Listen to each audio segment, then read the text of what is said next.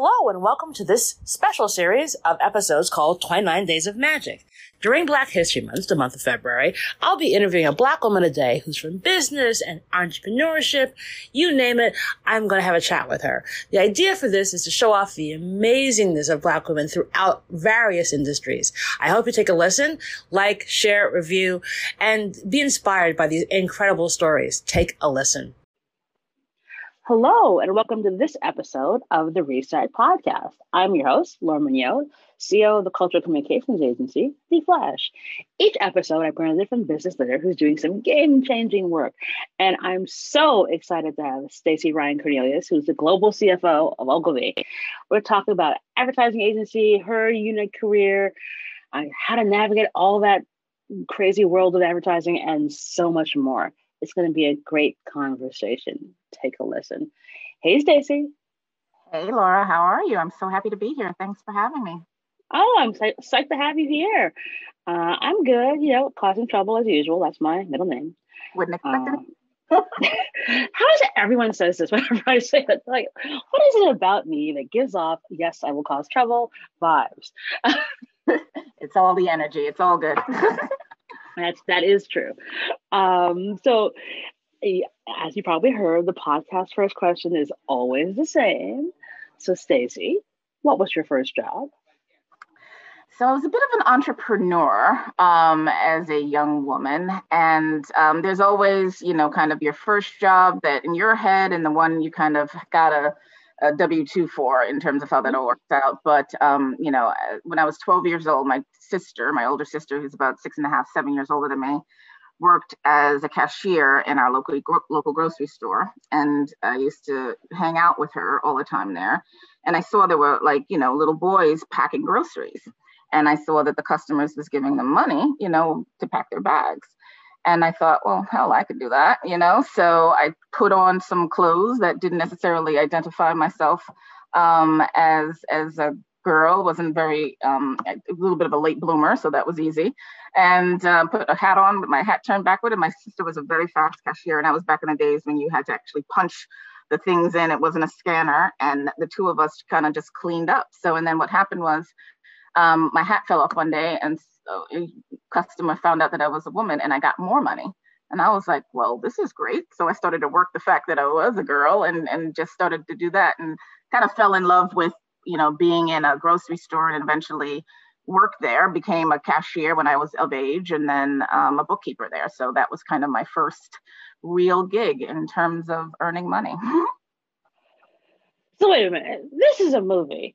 You're trying to tell me that you impersonated a small boy to get money as a bagger of groceries, and then you figured out that actually there was a female premium by being a girl who bagged groceries and raked in even more cash? There you go. Opportunity.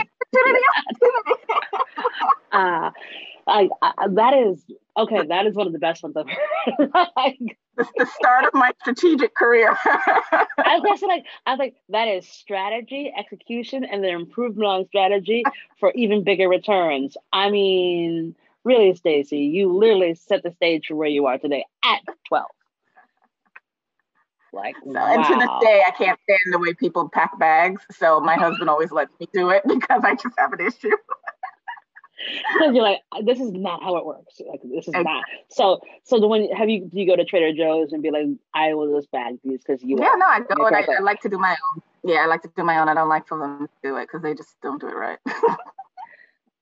Wow. My other pet peeve because I was a bookkeeper, you had to put all the money in they all had to be going the same way. So even now, if you look at my wallet, all of my money goes the same way. I can't have it be turned around or not aligned the same way because I used to have to package it that way to send it to the bank when the armored card used to come. So I had to make sure that it was all aligned. So I still do that with my own personal money today.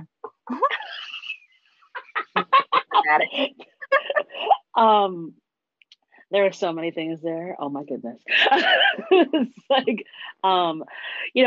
it's always so fascinating where folks go when they say what their first job is, because it always correlates to what they do now, like in some way, shape, or form. It's like you were trusted with money, and you had a strategic plan, and you executed that plan, and you improved upon that plan.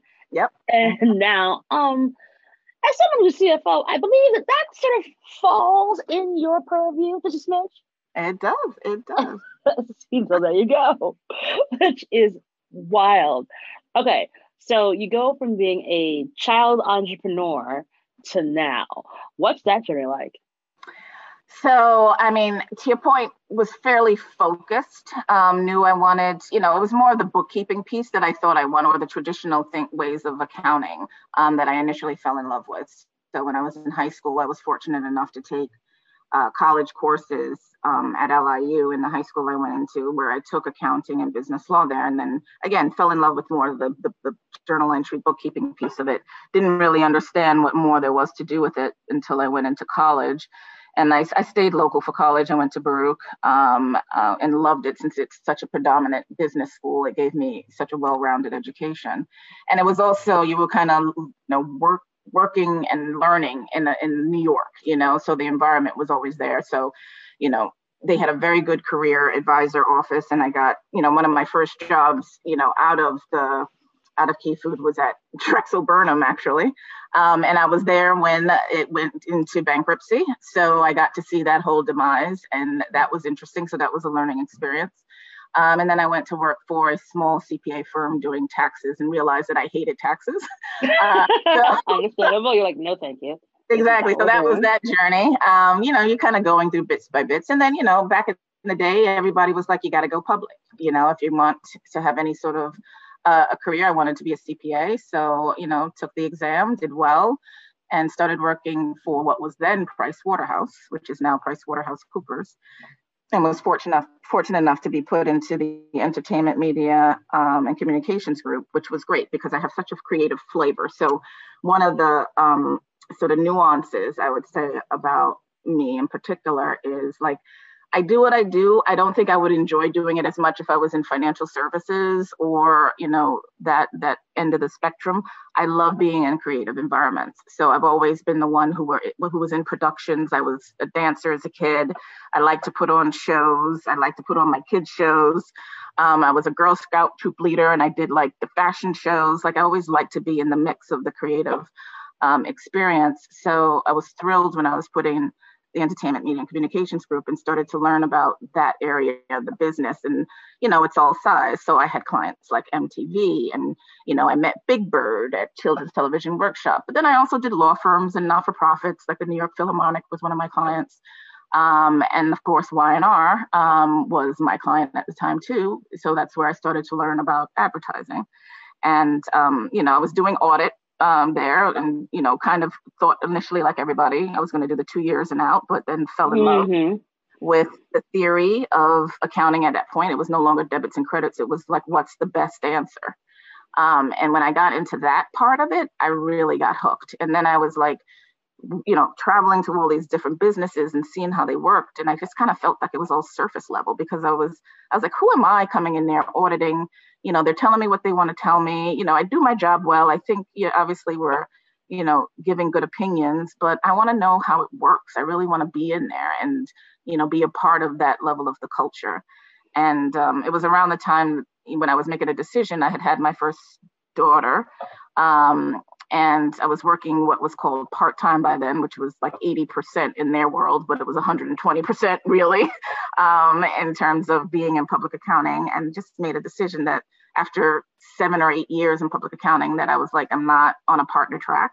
So let me try to really learn more about what it takes to run a business. And that's when I started working for Ogilvy the first time. And, that was a wonderful experience, but also a bit of a culture shock because I was used to a very structured environment in public accounting, and advertising is entirely unstructured in some ways, which is part of the beauty of it. Right. So I really got to learn the gray of life, so making it work. It doesn't exist before. How do you create it? That's really when my creative juices started to come together, when we started doing different transactions and figuring out how to run the business or how to run clients or, commercial deals. And I fell in love. So, had various roles there over the 19 years that I was there, ending up in a worldwide role before I left the first time. And just loved that because I got to travel the world and see the work that Ogilvy produced, and all the great leaders and the culture of David Ogilvy coming through day in and day out. And, eventually hit a road where I was like, I want to be a CFO. And I was the worldwide controller at that point. So had a lot of exposure to the business in many different ways, but needed to get that extra level of deep experience in order to say that I could actually run this business at a higher level. Mm-hmm. And then, was kind of, had gone through some personal things at the time. My mother, who was a chronic diabetic, passed away after, me looking after her for 30 years. And you just come to that road, right? And you kind of figure out, what am I going to do with my life? What do I want to do? And I wanted to, I said I wanted to be a CFO, but I also wanted to be a COO. And I was like, so what do I need to do in order to know that piece? And you coach this. And, at one point I was like, well, I'm not that strategic. I know the numbers. I know the debit credits. I was the resident expert on, all the reporting and all the accounting theory and stuff like that. But I enjoyed, again, talking to the businesses and working with the client negotiations. So luckily at the time, WPP was going through some other changes, and they pulled me to go work on another business for a while. So I learned a lot doing that, which was a bit of a transformation role. And then I walked into another transformation role. And then most recently now I'm back at Ogilvy. So that's my 22-year journey of getting to where I am. Oh, it's a very simple and easy path. No dips and turns at all. Just, it's funny because you say it like also nonchalantly, but like, Stacey, how many other Black women are CFOs or COOs of global agencies? Yeah, no, I can't, I'd be lying if I say that there are many. Was the only one in the room for many, many years. Had to find my voice. I can honestly say I probably had the most growth in the past 5 or 6 years. A level of confidence that came through, a level of nuance to my authenticity that came through. And, it propelled me to be able to be a better partner for the businesses that I was involved in and the people that I was involved in.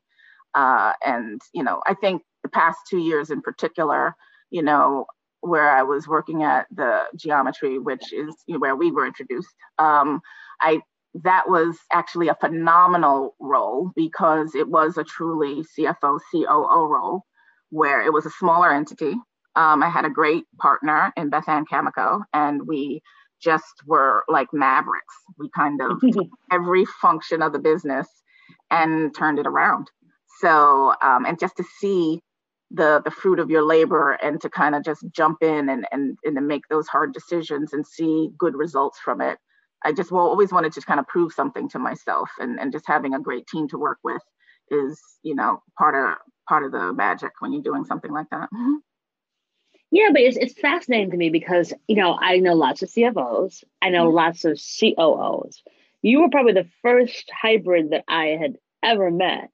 And, it's different sides of your brain because one is operations and one is finance. And, operations is always, there's an art and a science to operations, and finance, similar, but different.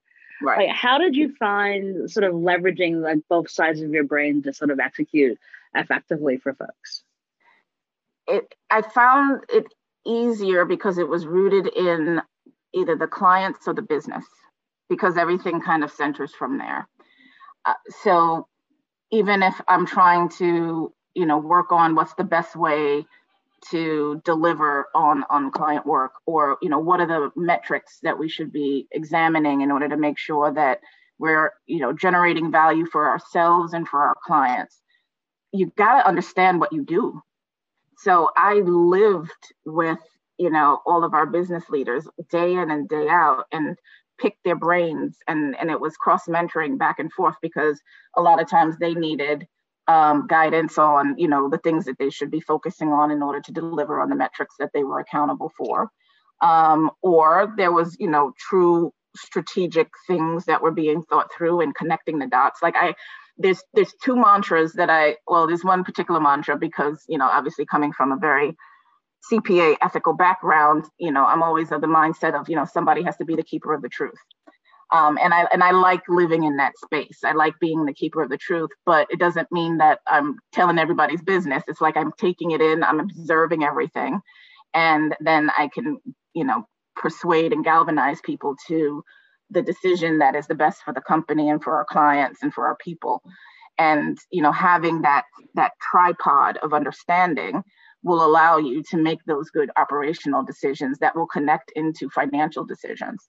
So sometimes one leads the other, most definitely. And having that level of gray and not being black and white, I think is one of my superpowers, but also being able to lay the law down when it does need to be black and white, like that's fraud, like here's what we're not going to do that. That we're not going to do. And that's where I'm comfortable, in order to be the authority on that and to try to make sure to protect everyone involved, including myself in any particular situation. That's awesome. and a great way of looking at it, because I'm sure, obviously it's challenging, and there is this sort of art, science, and soul to doing anything, especially when you're in the agency world, which is you're at the mercy of clients keeping you or not. And also you're dealing with all kinds of personalities, which are special. So, in a different world, like, if you're 100% finance company, there's certain kind of personalities that you're going to end up encountering. But the agency world is just filled with it's like a box of chocolates. You never know what you're going to get. Yeah. So talk to me about a time where you had a challenge where you're like, okay, there's no way this is going to work. And then you found your way through. I guess it was COVID, right? If you think about it, it was probably the time when everybody felt a level of challenge and, working with and being responsible for, a company's financial health, the people in the company, going through your own mental and personal reflection based off of just everything in the world happening, and layer on all of the social and racial unrest, and with that, to your point, being a Black woman leading a company during all literally, that's the hardest thing I've ever had to do. And it was, I was in the fetal position on a good day, but there was also a level of strength that I had to exhibit to, the other members of our leadership, with my partner, Beth Ann, at the time, so the two of us can have a united front and being empathetic leaders, but still doing what we needed to get done. Both the fun stuff and the not so fun stuff when you're making decisions in a company, and just kind of keeping everybody, kind of motivated in a way, but also being, empathetic enough to listen and give them grace for the things that can't get done right now because they have other things that they have to pay attention to. And to your point, all of the conversations around, race and, being a face of the company and having either my own conversations about, how I felt personally and other colleagues who look like me in the company feel, and not be also the person who is disassociating herself from the rest of the company, which the majority of which was the majority, is very, very incredibly very difficult. And I guess the way I got through it was just rooted in humanity. It was just totally, I learned so much. I read a lot. I learned a lot about myself, because if you think about how I got there, even, the fact that the things that I had to do in not being who I was as a Black woman, always in boardrooms, and kind of putting that veil down and making sure that people still saw me as a leader above all, but also was quite proud to be a Black leader in the company. And resting in that and sitting with that as I led the company along was was probably the greatest transformation I personally had through the greatest challenge I had. Well, out of all kinds of messes, always come out a really incredible message. Right. And it sounds like, you found Stacey in the midst of COVID. Yeah. Yeah. Exactly. So, and I was always exhibiting bits and pieces because I remember when the announcement came out that I was coming back to Ogilvy, I got such incredible messages from people that I've encountered all over during the time. And, when you make a big decision like that and you have the weight of the iconic brand of Ogilvy in your hands, it's overwhelming. And I just felt so incredibly warm by all of the people who kind of reached out and kind of said, you've been training for this for years. This was made for you. We're so happy for you. There's no better person for it.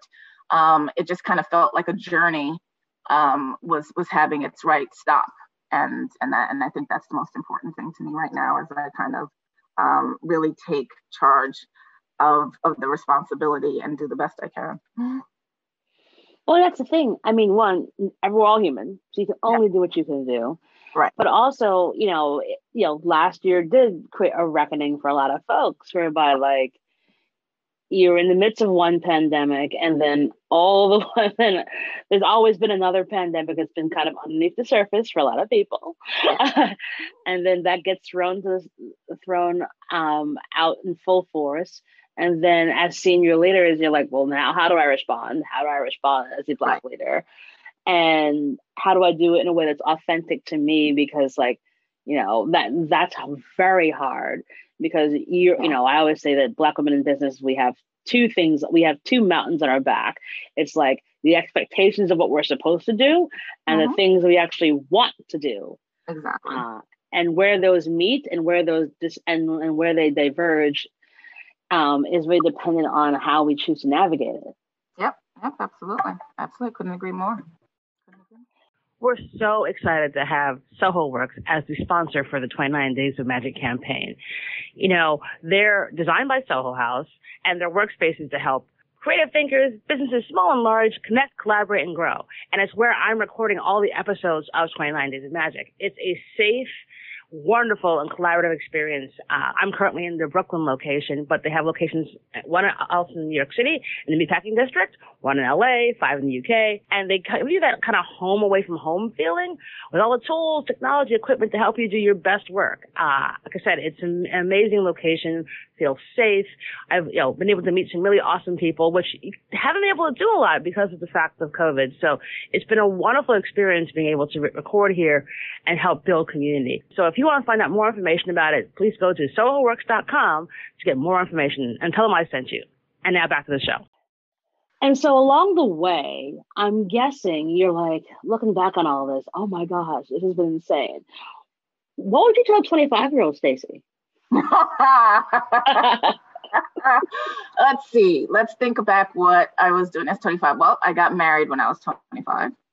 Wow. So here's the other sort of insight. I'm married to my high school sweetheart. Wow. Yeah. So I kind of plan everything pretty. You planned it properly. You're like, this is what we're doing. Right. So I was getting married and, was pretty comfortable in my first couple of years at PW. What would I tell her? I would tell her, you're good enough. Because I do think I struggled with that. And I was a bit of a perfectionist. And it drove me to work incredibly hard, and be incredibly ambitious, which is great. But it also drove me to, kind of overextend myself and maybe not take the best care of myself in a lot of different ways. So I was the one that would stay there until 1 a.m.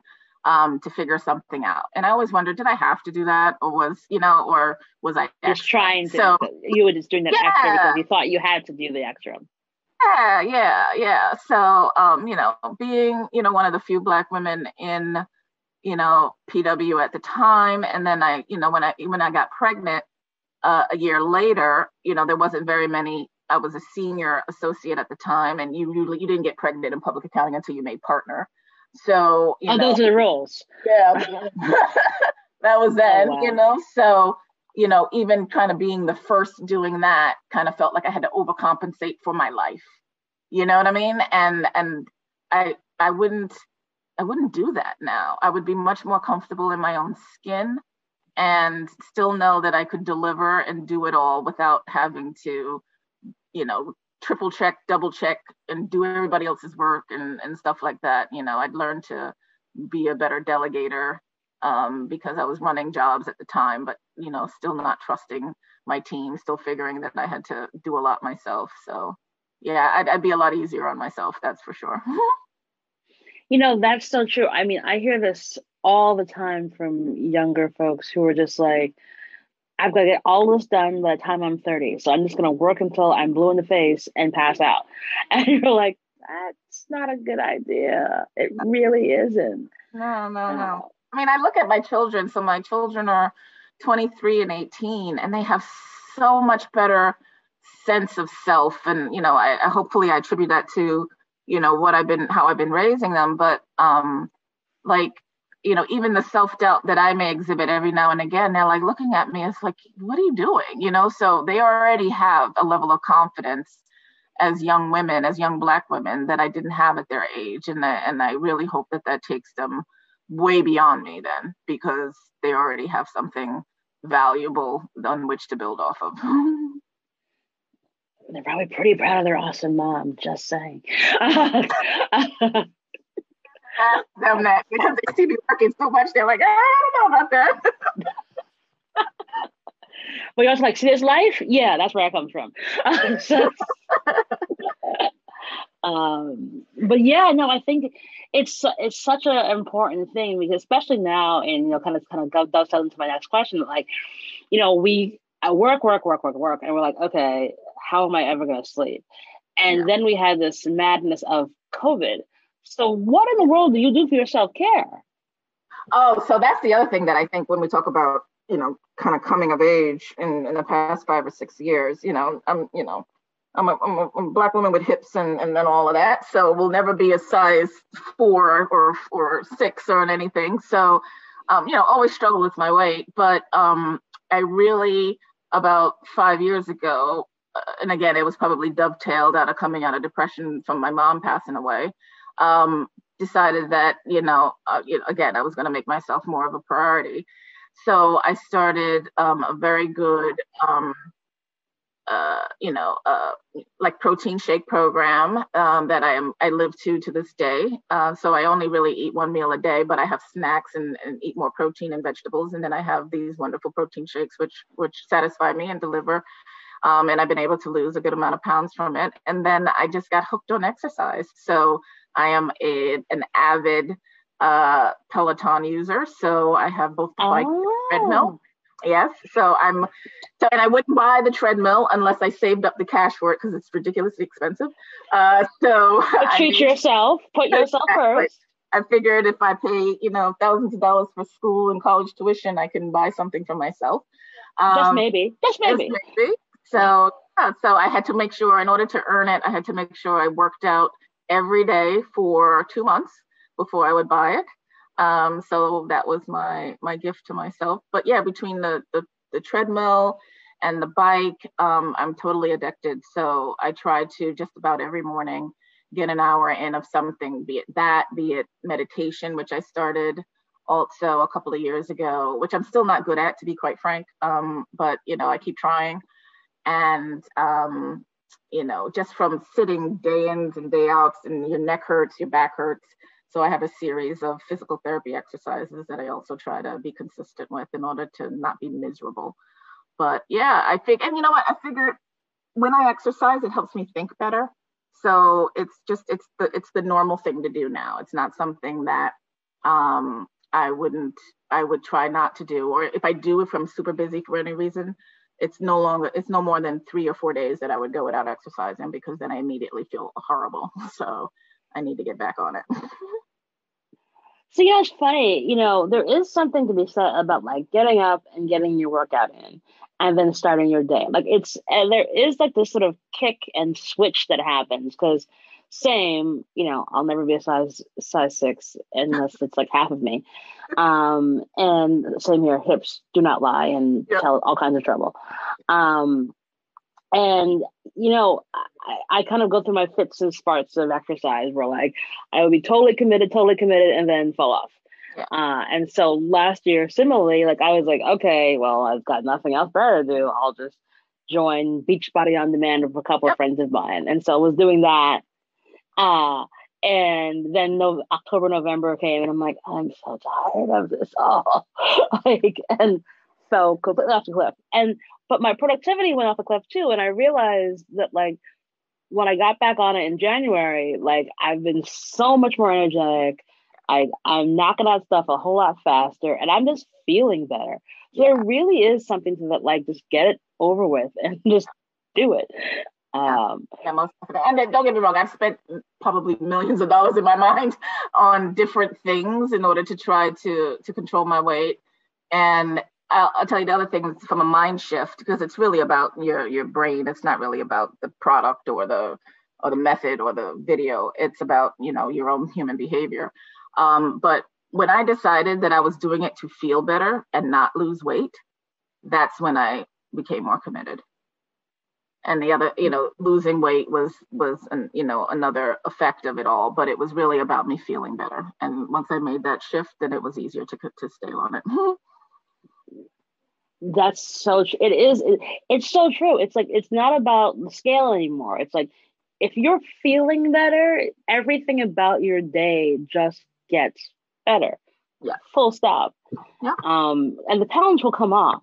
Like they just will. Mm-hmm. It just takes some time. So I have Peloton questions for you then. Because like I'm on this, like, do I get one? Do I not get one? Because it's like, that's a lot of money. Yeah. But, it's cost me a bag that I probably have in my closet.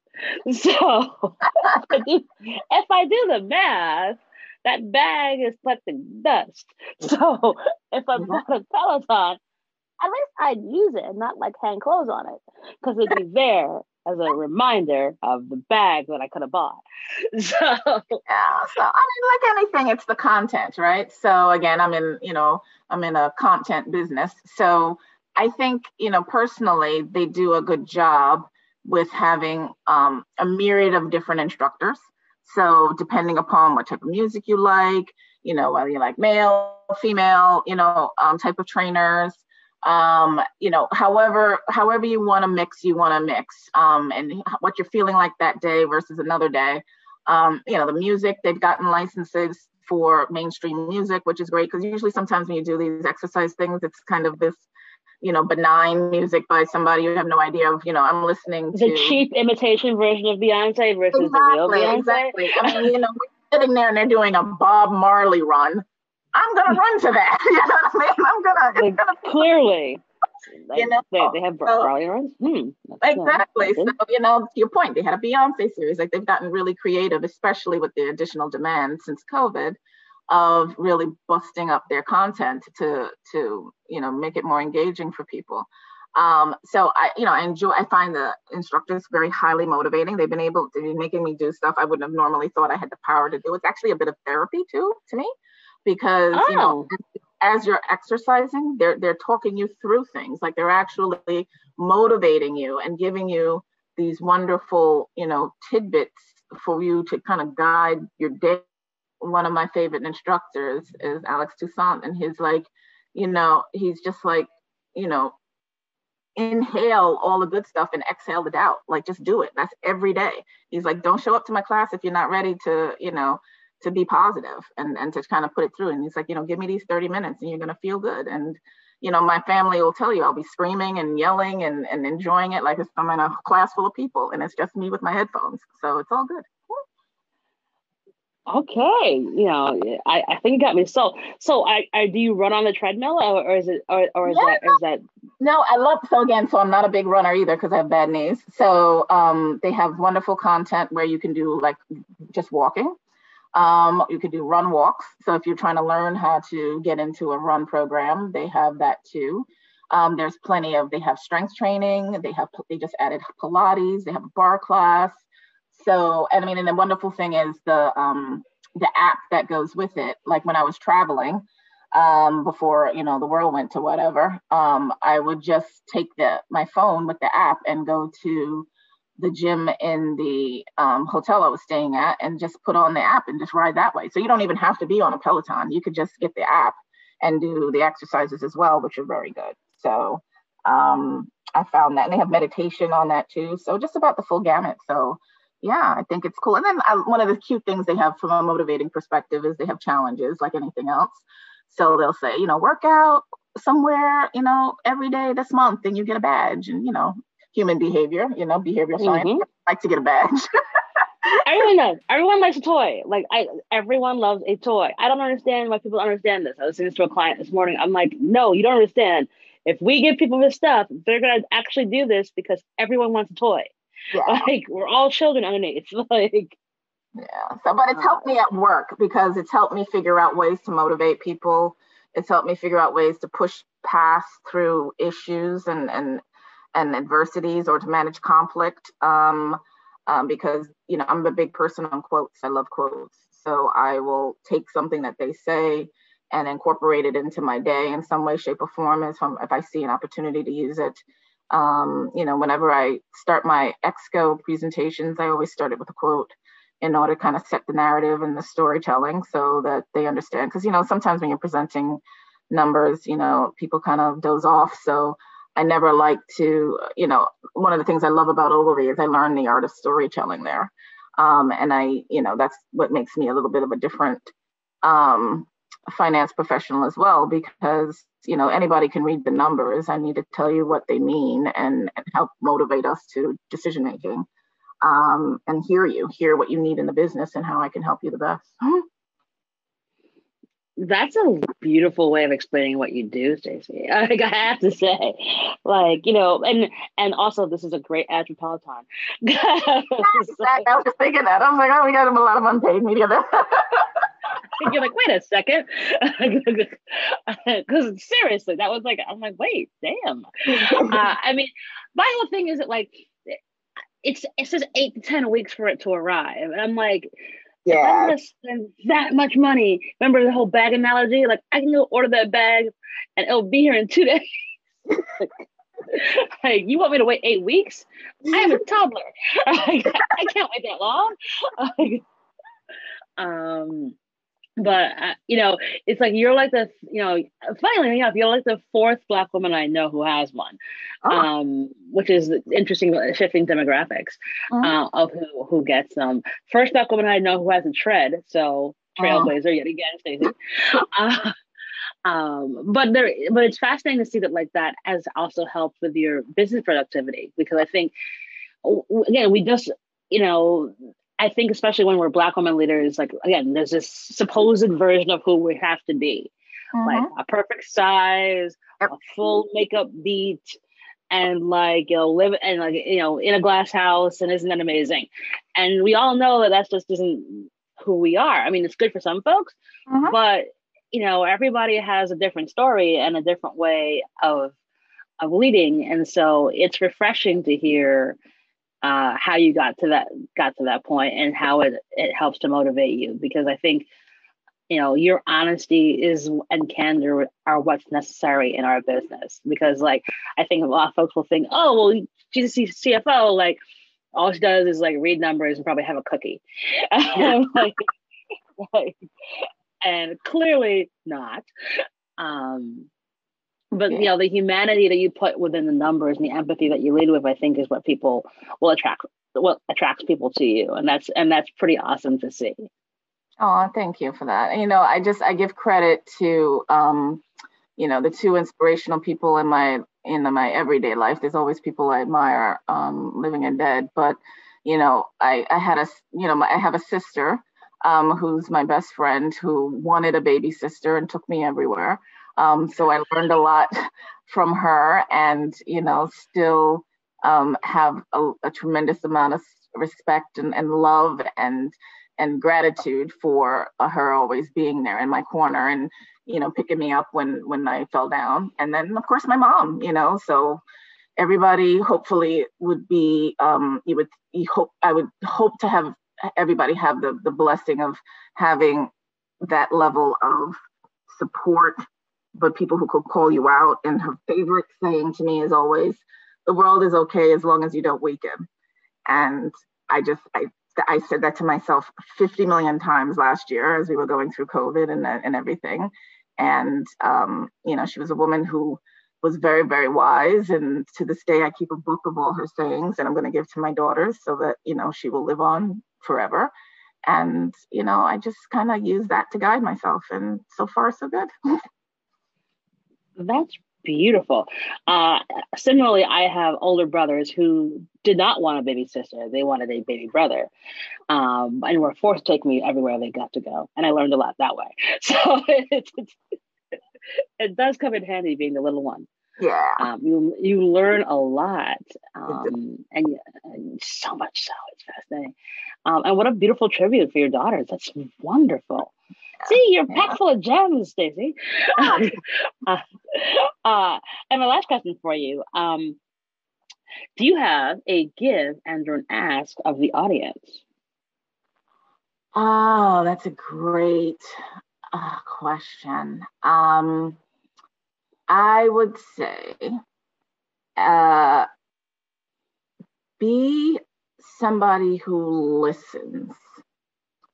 And what I mean that is like a great gift is, observation and really hearing people. So not just listening, hearing people, I want to say. So no matter what you're trying to do in your life, whether it's, even a personal thing, if it's a work thing, if it's even listening to yourself or hearing yourself, pausing and really trying to take in what someone else is saying or what you're saying to yourself and using that in a way that's powerful is super, super important. And that's one of the things that I wish I had known earlier and am working on practicing every day. So that would be kind of my ask of the audience is just pause. Every once in a while, just pause and just really, really listen. And you'll find a way forward through whatever you're trying to work through. That's an awesome one and a necessary one, because I think it is so hard for people oftentimes to sort of like, you don't understand what I'm saying because you're not really listening. I was like, well, actually, did you actually listen, actively listen and really, really hear what I had to say, or only hearing what you think I was saying? Yes. You find great connection in actually listening. And it doesn't mean agreement. There's connection. Nope. Doesn't have to. Just listen. It's simple task here. Step one, just listen. Wonderful. Stacey, you're such a delight. This was awesome. I really enjoyed it. I'm so glad. And so we'll put your details in the show notes so folks can connect with you and potentially find you on Peloton and chase you around in one of your classes. Exactly. But it's, like I said, this is, you're one of the folks I was so glad to able to schedule for this, because I wanted folks to hear from you, because I know that you were just chock full of wisdom and inspiration. So thank you so much for being part of 29 Days of Magic. Oh, thank you so much, Laura. I wish you all the success, more success in the world. Awesome. And that is our show.